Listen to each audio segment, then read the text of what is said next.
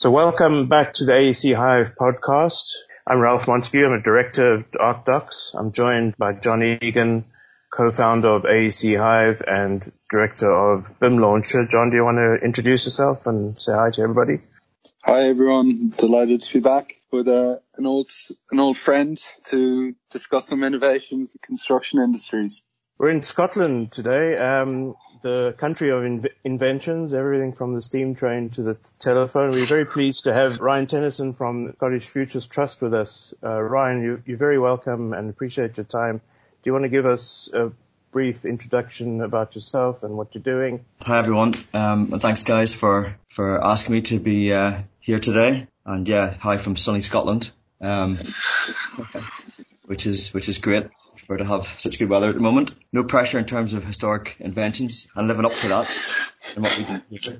But because I'll tell you some of the good work that we're doing at the moment within SFT and just more generally. Yeah, a bit about myself. Really, my background is architecture. I love architecture. Professionally, I'm an architectural technologist. So a proud member of the CIIT for many years. I guess from going from architecture to where I am today has been not a planned journey like most people in our industry. Sort of fell into sort of certain roles along the way. But most of it has been sort of born out of frustration. So sort of going back a good maybe 10 years ago, I was running projects and delivering schools within Scotland, and really was very frustrated about the whole delivery process and how the issues and collaboration and all that sort of good stuff, how there was obstacles in that. And really it was just pre-last recession, and really started to move and focus more on design management with a view of maybe moving into that as a career change. So during the last recession, I undertook a master's in design management, and really through that fell into BIM. It was sort of in around 2011 when the UK government was sort of launching what they were doing with the UK BIM task group. And yeah, so I started to really think about how projects are delivered, design management, and really where BIM sat in the context of that. Back then I was reading a lot with the likes of John Egan, the Design and Management Handbook. There was a guy called Stephen Emmett who was doing a lot of work around design management and collaboration. And I wrote a dissertation in 2012 which was entitled, "Is BIM the Panacea for the UK Construction Industry?" And that was really even before the UK BIM task group and the mandate had been launched. And really what that was exploring was, is BIM, first of all, what is it in terms of a definition, and is it really going to solve the sort of the historical problems that we have in our industry? The likes of Egan and Latham had identified in their reports way back in the 90s, and is BIM going to solve that? So, what was the conclusion of your dissertation? Is it the panacea? Is it the answer to our problems? Yeah, it was a bit of a crystal ball back then, and I did carry out some industry research. And from memory, when you Googled BIM back then, it was just white papers on the internet, mainly. A lot of technology, and obviously Revit, Autodesk were out and about then doing stuff. So I had to really undertake a survey and try and, through LinkedIn, zone in on certain groups that were starting to come up through the ranks and be active, and really just test the water in that respect, and then understand that in the context of what good design management is. The conclusion was that BIM wasn't the panacea, obviously, but BIM, whatever it was, whether it was process or technology, was certainly an enabler. But there was also a risk that I discovered back then, that potentially there was a negativity to it in the context that it could actually create a two-tier industry, where a part of industry could be left behind and a chunk of industry would go forward. So that's, I guess, and I haven't really thought about it much since I came to those conclusions. And in fact, I did spend part of yesterday trying to go through boxes that I had packed up a year ago when I moved house to try and find my dissertation, and also get a digital copy to reread my conclusions. But certainly some of the stuff that was felt at industry at the time has become true and is still the case in my view. Yeah, and it would seem that a sort of two-tier industry has almost emerged. You know, those companies who work in a digital process and those who continue to pursue paper-based processes. But tell us a little bit about the Scottish Futures Trust and what it is and what your role is in that regard. Sure. So I moved to Scottish Futures Trust just over a year ago. Prior to that, I'd been a sort of BIM consultant in the UK for 5+ years. It was a move I wanted to make for various reasons, which we might touch on over the course of our conversation today. I had worked with Scottish Futures Trust on and off through my BIM consultancy work, and also had supported their BIM delivery plan, which they had launched as well 3 or 4 years ago, leading BIM in Scotland for Scottish Government. But when I joined a year ago, and moving into public sector, it was definitely a shift for me, and it has taken me maybe a bit of a while to adjust to how public sector operates, and and some of the complexities and challenges which they face from a client's perspective in terms of how they deliver and projects and also manage existing assets. But SFT as an organisation is, some people, particularly in our circles, know SFT through the work they've done around BIM Level 2 within Scotland, but it's quite a big organisation, over 70 plus people, sort of quite high level professionals work within it, and they really deliver infrastructure for the Scottish Government, and that covers all sorts of things in terms of energy, 4G, 5G networks, new housing, and also all new sort of schools, hospitals, all the various hubs have been set up. Yeah, they're really there as a delivery vehicle, but also in terms of the work that they do in providing good practice and guidelines and better ways of working for both the public sector and obviously for the private sector in delivering that. So, I mean, just maybe for the listeners that don't know the Scottish Futures Trust, is it that they sit above the procuring authorities like the Department of Transport, Department of Education, etc., and support the procuring authorities, or is Scottish Futures Trust a procuring authority in itself? Well, it's obviously Scotland's devolved government. It's not so much things like Department of Education, Department of Transport per se. Obviously, there's like the Scottish Water. For example, at the moment, there's a new £1 billion schools programme. So, yeah, new schools are delivered essentially through sort of programmes, of which local authorities are the contracting authority on those. And in terms of SFT and their role, they sort of help deliver that. They set up and deliver the programme on behalf of Scottish Government and working with local authorities to achieve that through various routes and procurement routes and delivery mechanisms. So they definitely are. They're supporting in both, and also an operating arm to delivering sort of new infrastructure within Scotland, and obviously the likes of NHS Scotland supporting them in what they're doing in terms of their own sort of digital estates and digital construction sort of project delivery side of things. That's really interesting. And, I suppose when you think of procurement and government procurement and all the legislation that controls that, people might think that, within that environment, how can you see innovation growing, where things are so tightly regulated and controlled, and what view of innovation and bringing innovation to the market would SFT and your colleagues have within that sort of procurement environment? With, I guess, delivering programs, the opportunity exists to bring together supply chains and best practice, and obviously through that you get consistency, standardized approach of how perhaps things are designed or delivered. Within that context, there's an opportunity for better collaboration, knowledge sharing, and through that, I guess, innovation as well. There's touch points within that. So, for example, the schools programme, there would be certain requirements that each school would need to achieve, whether it's an energy target or adoption of BIM, as an example. So there's opportunities for innovation to happen in those sort of touch points through early engagement with the supply chain as well, and bringing in people who are working within that sort of field to provide early input into that, how the designs or the project delivery, et cetera, can evolve. I suppose, and that's interesting about delivery programs, because obviously, I'm sure you have a similar problem in Scotland that we have in Ireland, is that we're almost unable to deliver the infrastructure that we need, even though we would consider ourselves a first world country. We're struggling to deliver housing, we're struggling to deliver the schools we need, the healthcare facilities, which are under increasing pressure now, and all the other infrastructure. Are you having the similar problems in Scotland with that the delivery of building infrastructure is just too expensive, too slow, too cumbersome, or are you meeting all your needs? Well, there's always challenges, there's always need, isn't there? And there's never enough money to go around and deliver everything. So, as an example, one of the initiatives, which obviously, I don't know if you're aware, but the Scottish Government have set themselves quite a sort of early target to achieve zero carbon on projects. I think it's a few years earlier, maybe, than the rest of the UK. So obviously there's many different contributors to that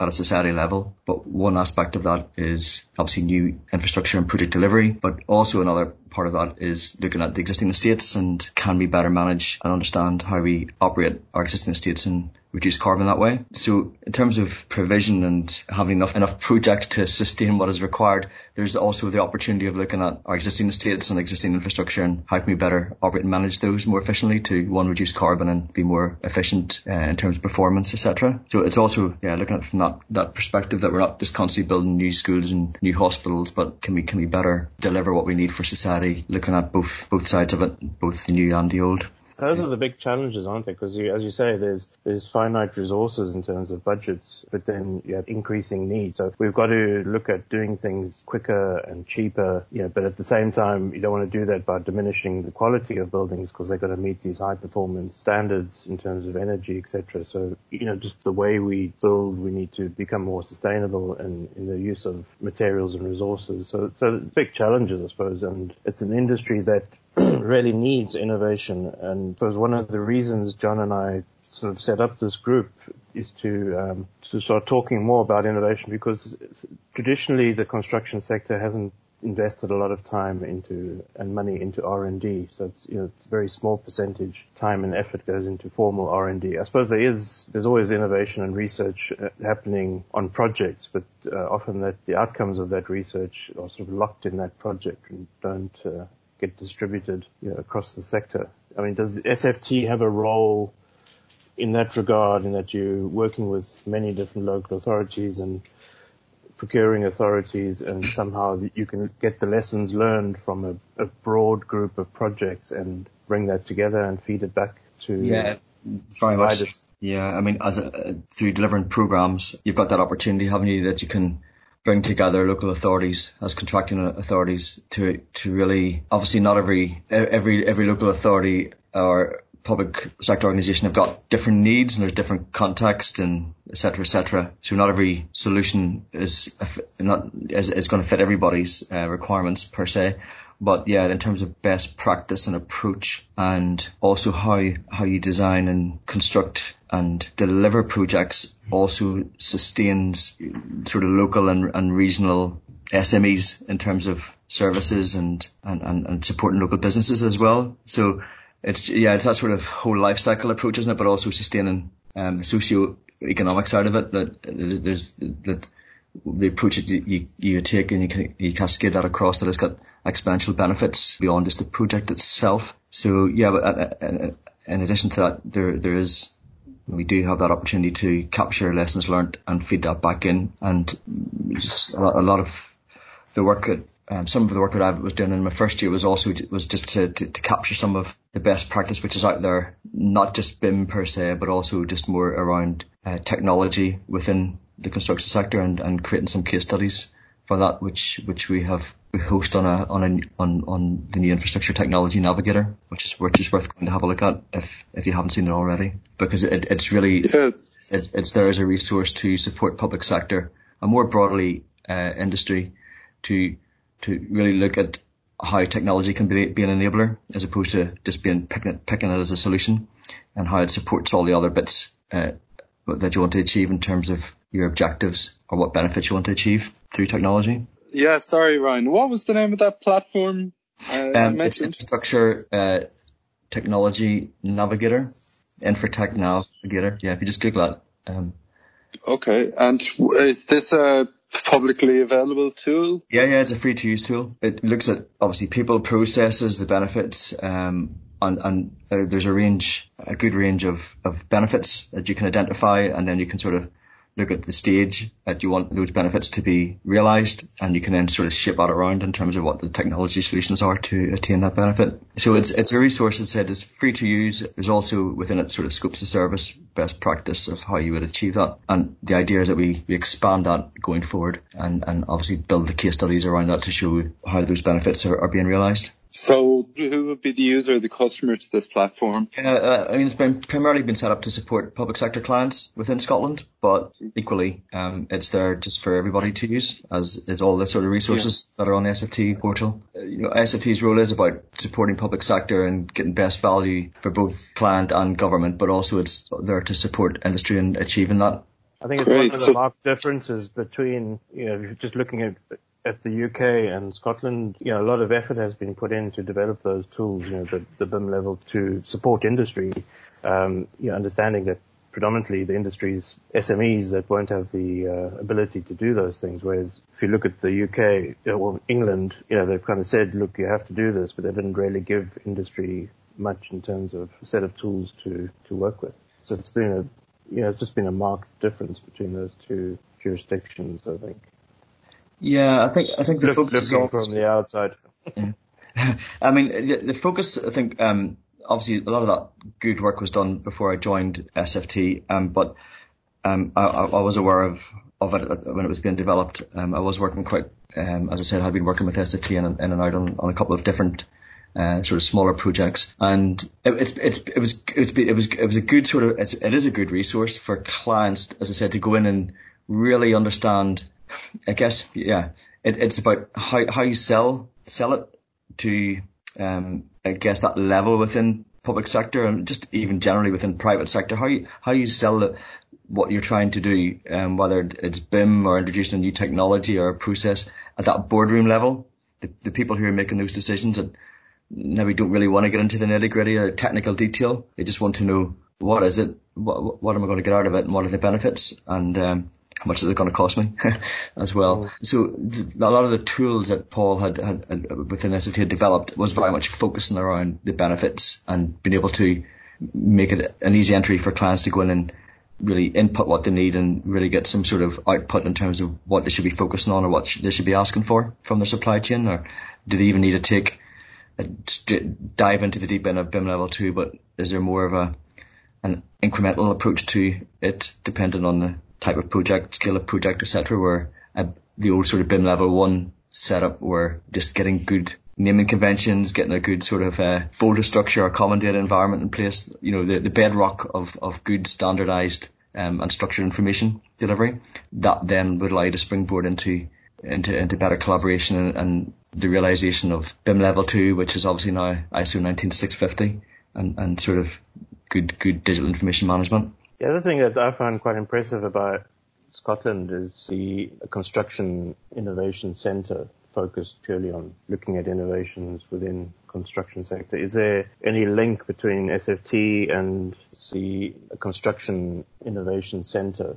Yeah, so there's no direct link in terms of how it's set up, but there is a linkage in terms of how we collaborate with each other. The Innovation Centre in its own entity is set up to look at, there's opportunities for innovation within the supply side of industry, and also how they can then link up with academic partners to really create those solutions that then can be obviously shared around the wider industry off the back of that. So, and in addition to that, they obviously looking at other things such as offsite manufacture. There's quite an amazing factory that's set up that you can go in and you can do prototyping, 3D printing or whatever. To at an SME level, you could really go in with a good idea, get some funding and start to prototype something up or a proof of concept. So yeah, it's an excellent resource. And and the fact that you have that academic link as well, you can start to pull in some of the research which is going on around you, obviously various universities within Scotland, and using that to either inform or to validate whatever it is you're doing, and obviously trying to make sure you've got a product or a solution which is obviously scalable and can be used by others. So it's an excellent resource which is available for the construction sector. Yeah. And so given your career, like you've been at the cutting edge, I suppose, of technologies, even with your work now, as what you're saying with SFT, or really pushing the boundaries in terms of procurement and working with the local authorities, etc. You've also ran a few hackathons, so you're obviously a person who likes to explore and innovation. And tell us a little bit about your hackathon group and what that's.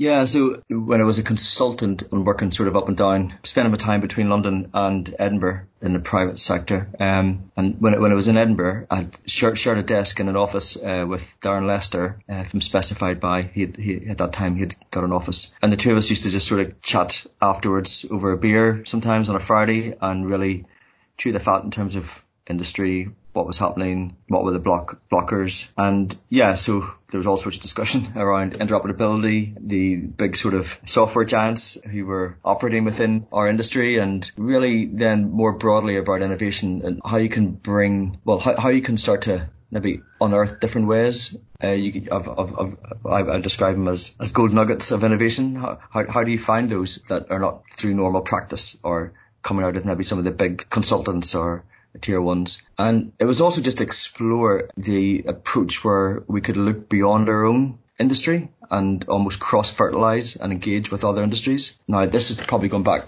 maybe 3-4 years ago, and our industry has dramatically changed since then. And it is a lot more fluid in terms of, in my view, in terms of bringing in new technologies that have developed in other industries. But I was just thinking beyond the norm and creating a space really where people could come in from different sectors over the course of a weekend and really debrand themselves and take themselves out of their professional context and relax and just really explore. And whether it was a set challenge, whether they stuck to that, but really, just about exploring within a different setting with different people. And what we found was that it was quite surprising. The first one we held was in Glasgow, and it was supported by Innovate UK, the Innovation Centre. We also had Flux. BIM Launcher was coming up, I think, as well to that, John. Yeah, we were there. You were called something else before BIM Launcher, I think. Jenka. Jenka. So, I mean, it was amazing to see to feel the energy and to see what came out of that. And what you got really were heating engineers or structural engineers who were in their late 40s, early 50s, and they were sitting down and engaging with young coders and data scientists who were just either in university or coming out of the university, or who were finding their way within our industry. And really, just engaging and come up with some really amazing stuff. So everybody, by the time it came to Sunday evening, felt really rewarded, just looking to know when the next one was. And it was passionate, and everyone, got so much out of it. So we done the first one as a trial. It was quite hard work. We organised it ourselves. We organised the catering, set it all up. So it was really tiring.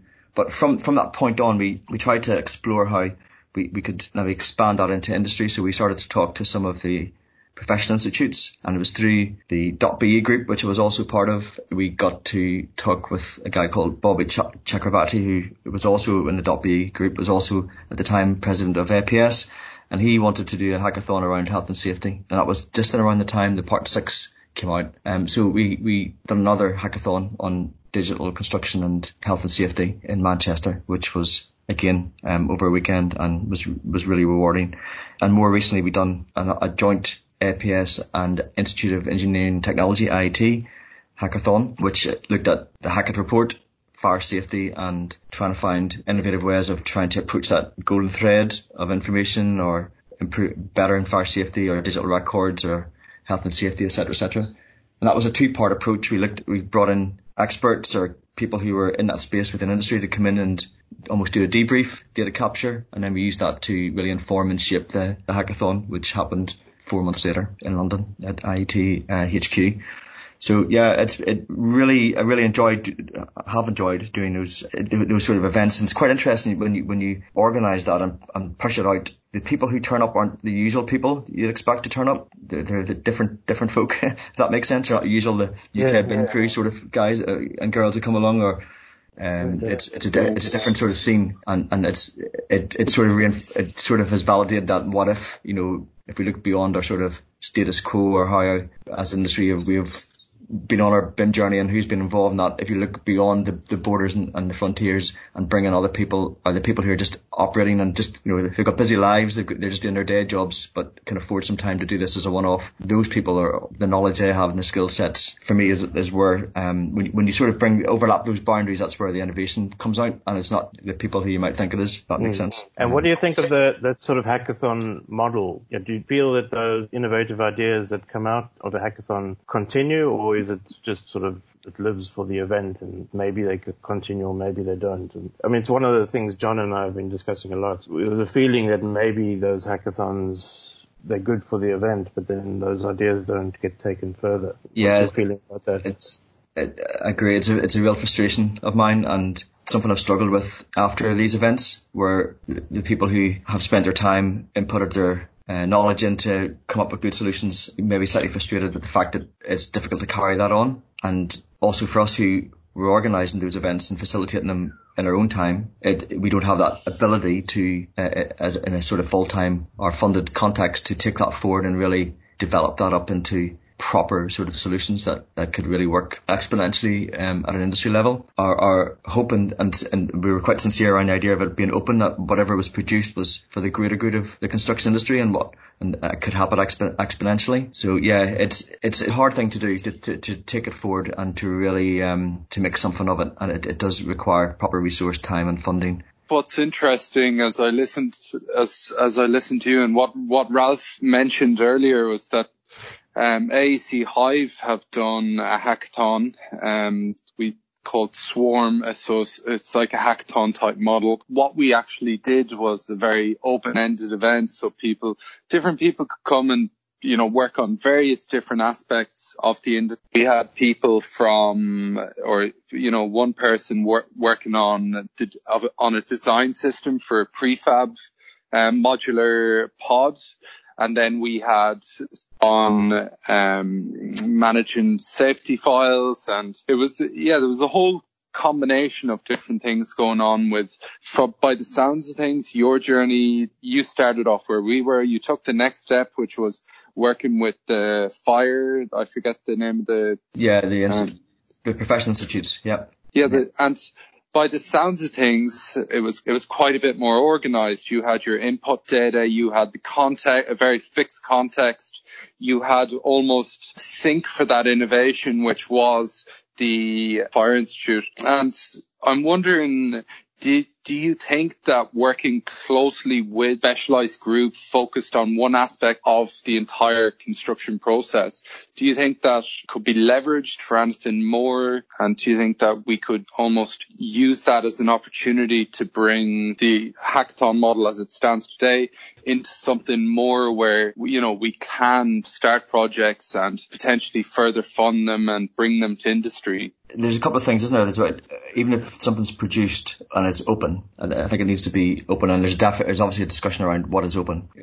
For me, it has to have exponential value beyond the project level, if that makes sense. You could do hackathons which are more tech orientated. You might find in the tech industry, which are coming up with sort of quick win solutions that could help something deliver more efficiently, more better, more quicker on a project, or support a process or whatever. Yeah, I think, that's good. But there's a bigger prize to be won, I think, in that it would be great. And that's why we did engage with the institutes as well, because there's still parts of our industry that they've become more digital in their thinking and their awareness and how they guess what they're putting out there is, how they're working. But it's I guess it's all still quite siloed in my mind, in that if industry were able to come together and come up with a solution, for example, what happened at Grenfell and the Hackett report and what we tried to do at our hackathon with the IET. But if we were able to bring maybe a couple of those silos together, work collaboratively, and it's not just about but tech being the enabler to that, and it's finding a solution which works right across for the whole of industry, as opposed to maybe a solution being more bureaucratic, if that makes sense. Yeah. Or if it is bureaucratic, there's transparency that becomes part of that process through using technology or the solutions that come out of that. And I would like to see it more of as an initiative that's supported by a number of bodies and organizations, that the outcomes of that is shared exponentially across the whole of industry. Because what we also found was that even some of the teams who might have had good solutions, they may work for an existing consultancy firm or contractor, and for them then to take that forward into a product per se, they either have to leave their job and do it themselves, or they have to then bring it back into the organization they work for, and if they get buy-in, then it's developed as their product or their solution. So I don't know if that answers your question, John, but I think my vision is, my hope would be that industry can come together. We're a very passionate industry, but we're also very protective and precious. And I do believe now, where we are, and even through what's happened with COVID and the lockdown, there is proof now that technology does work better for us. But are we making it work better for us? And what I mean is, for example, speaking with, I've been non-stop on Teams meetings, like a lot of other people who I speak to. And so the technology is able to communicate a lot better and a lot more efficiently, but is it giving us more time to be more productive? If that makes sense. So I guess what I'm getting at is that I think if we're looking at hackathons as a model and technology as a solution or enabler, it needs to have lots of different people coming into that with a vision to create a solution that achieves benefits and is of exponential value across industry, not just a fix. I think there's a fine balance, really, the sort of openness of a hackathon model where, people, it's a safe environment and you're not going to do any harm to anybody or any project. And as you said, Ryan, you can get out of your day-to-day job for a weekend and, just let your mind open and come up with weird and wonderful ideas. But then, then it has to become formalized somehow and systematic. That if you want those innovations to continue, they have to be managed and controlled and resourced and funded, and because you can't just achieve great things, over a weekend. Yeah. So there is some balance there that has to be met, and maybe organizations that have resources. Maybe organizations that have resources might support these hackathon events with the aim of then maybe taking those projects on board in a more formal way and taking them further. But as somebody who's in looking at innovation and sort of being heavily involved in innovation, what excites you about the industry where it's at the moment, and what frustrates you? Good question. I think our industry has come a long way. If I reflect back to what we said at the outset of our conversation, of where BIM was sort of 8 or 9 years ago, even what the definition of it was and where we are now, I think BIM has been people have arguments of whether we achieve what we set out to do.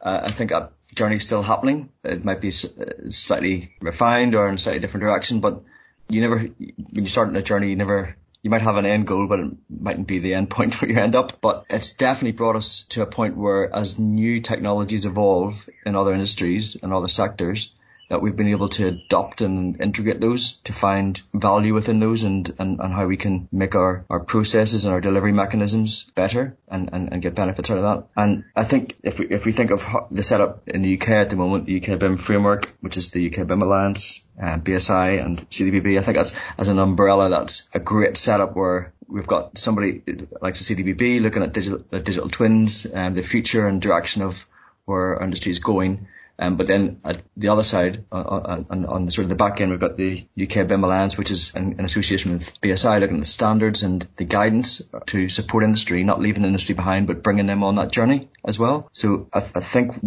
where we've evolved in the shape of things now is, and the structure of that is really good and is really positive. So yeah, it's an exciting time. I think that our industry is at a point where we can better embrace technology and take some leadership around that. We need to be, and I know there's lots of discussions around this, around data and good structured information management per se, but I think we need to also look at some of the software or product offerings that exist out there at the moment and maybe look at those and how they could be better, evolve better to be more open. Obviously, as things move to the cloud, there's that opportunity to be able to connect different data sets or databases or different systems together and allow information to pass through, so we can, as a I guess as an industry or as even as a sector can get benefits from that. But I think there's still some work to be done around that. There needs to be maybe another sort of an evolution of what's on offer at the moment to allow that to happen. So that we don't just move into a cloud-based approach or working, but we're still siloed, if that makes sense. Yeah. So I think if we can find ways of unlocking that. If you think of other sectors, there's like the IT sector, or whatever, companies have R&D budgets for their innovation, and whereas when you think of the AEC sector, you don't hear architectural companies or engineering companies or construction companies talking about R&D budgets. Not often anyway. Yeah. But on the other hand, architects, engineers and contractors are sort of ideally suited for innovation because they're solving problems all the time. They're coming up with new solutions all the time. Hi guys. Hi Ryan. Sorry about that. Yeah, no problem. I went to auto lockdown, sleep mode on the Surface Pro. Did you want to go back over that again, Ralph? Well, I was just saying, based on what you were saying there, that the AEC sector doesn't seem to invest a lot of informal innovation, and yet architects, engineers and contractors are continuously solving problems on projects all the time. As an industry, the people operating in that industry are suited to conduct formal innovation, but you don't often hear of companies within the AEC sector having sort of formal R&D budgets. So the innovation is happening. It's probably happening at project level, and so just in your experience, either in the private sector where you worked before or now in the public sector, do you see companies sort of having those discussions that we must dedicate a portion of our revenue to formal innovation and R&D, or just let's see what happens? Yeah, it's a tough question, isn't it? It's not something that's really factored into project budgets as percentage of it being dedicated to R&D. Certainly within public sector, that's a challenge. I've definitely seen it in the private sector, maybe among some of the developers in London, over the past number of years, where they did invest in BIM in the early days to get some of those rewards. You do see it R&D, and it has happened, maybe within tier ones and within some of the bigger consultancy firms who have initially invested heavily on getting themselves up to speed and delivering BIM per se, then realizing it's more about digital transformation even within their own organizations and the benefits they can achieve through that way of working and investing in that context. And I get that that's great, and it keeps them, I guess, afoot and ahead of their position of against other competitors in the industry as well. But beyond that, there's, as I said, there's been lots of good. There's maybe a topic close to your heart, John, as well, around CDEs and the like, and other platforms that are capturing data at the moment and are holding them and with sort of functionality in terms of tools around that which clients can use. It's where are those going to go in the longer term? Because in fact, clients could still be essentially trapped, perhaps in those or maybe siloed to some extent. And it's looking beyond at a sector level. How can the data that we produce along the way be stored and accessible in such a way that a wider range of stakeholders throughout the life cycle can engage and contribute to that? Cloud-based technologies and interactivity is the obvious route to that, but it's what is the interfaces? Do we have lots of solutions that are cloud-based but are still locked in, if that makes sense? Or do we look at it, flip it inside out a bit, and we have cloud-based arenas that are full of project and sectoral information that's managed by clients or organizations per se, and you interact through tools into that, depending on who you are as a stakeholder. That's how I sort of see things, or it should be evolving, because clients, certainly within the public sector, even within the first year of SFT, there's some real challenges there. Clients have real issues about, one, procuring technology, the right technology, but then that technology being suitable for more than just one function, and they need solutions that is more broader and extends beyond the point of handover of their buildings, especially if we start to look at digital twins and all that sort of good stuff, and where does that information exist beyond the point of handover, and clients are becoming more aware that they need to be front end in terms of how they specify information and having ownership of that and managing that, particularly as we've seen what's come out of the Hackett report, and their responsibilities in keeping records of their assets for the whole life cycle. So yeah, in terms of innovation, I think that's a bit of an untapped space at the moment, and it's something that could be, I'd like to see how that evolves. Yeah. Like in Ireland, for instance, on public procurement, we have a policy of 1% of the project budget goes to art. So included in public sector projects, there'll be some artwork so it'd be great if we develop policy around innovation that maybe a percentage of the project budget is dedicated to R&D work that can be developed, and as you said earlier, maybe developed within a project team environment, but shared across back to the broader industry. Yeah, I agree. So That'd be a good idea. It's a good idea. We probably need some government policy on innovation.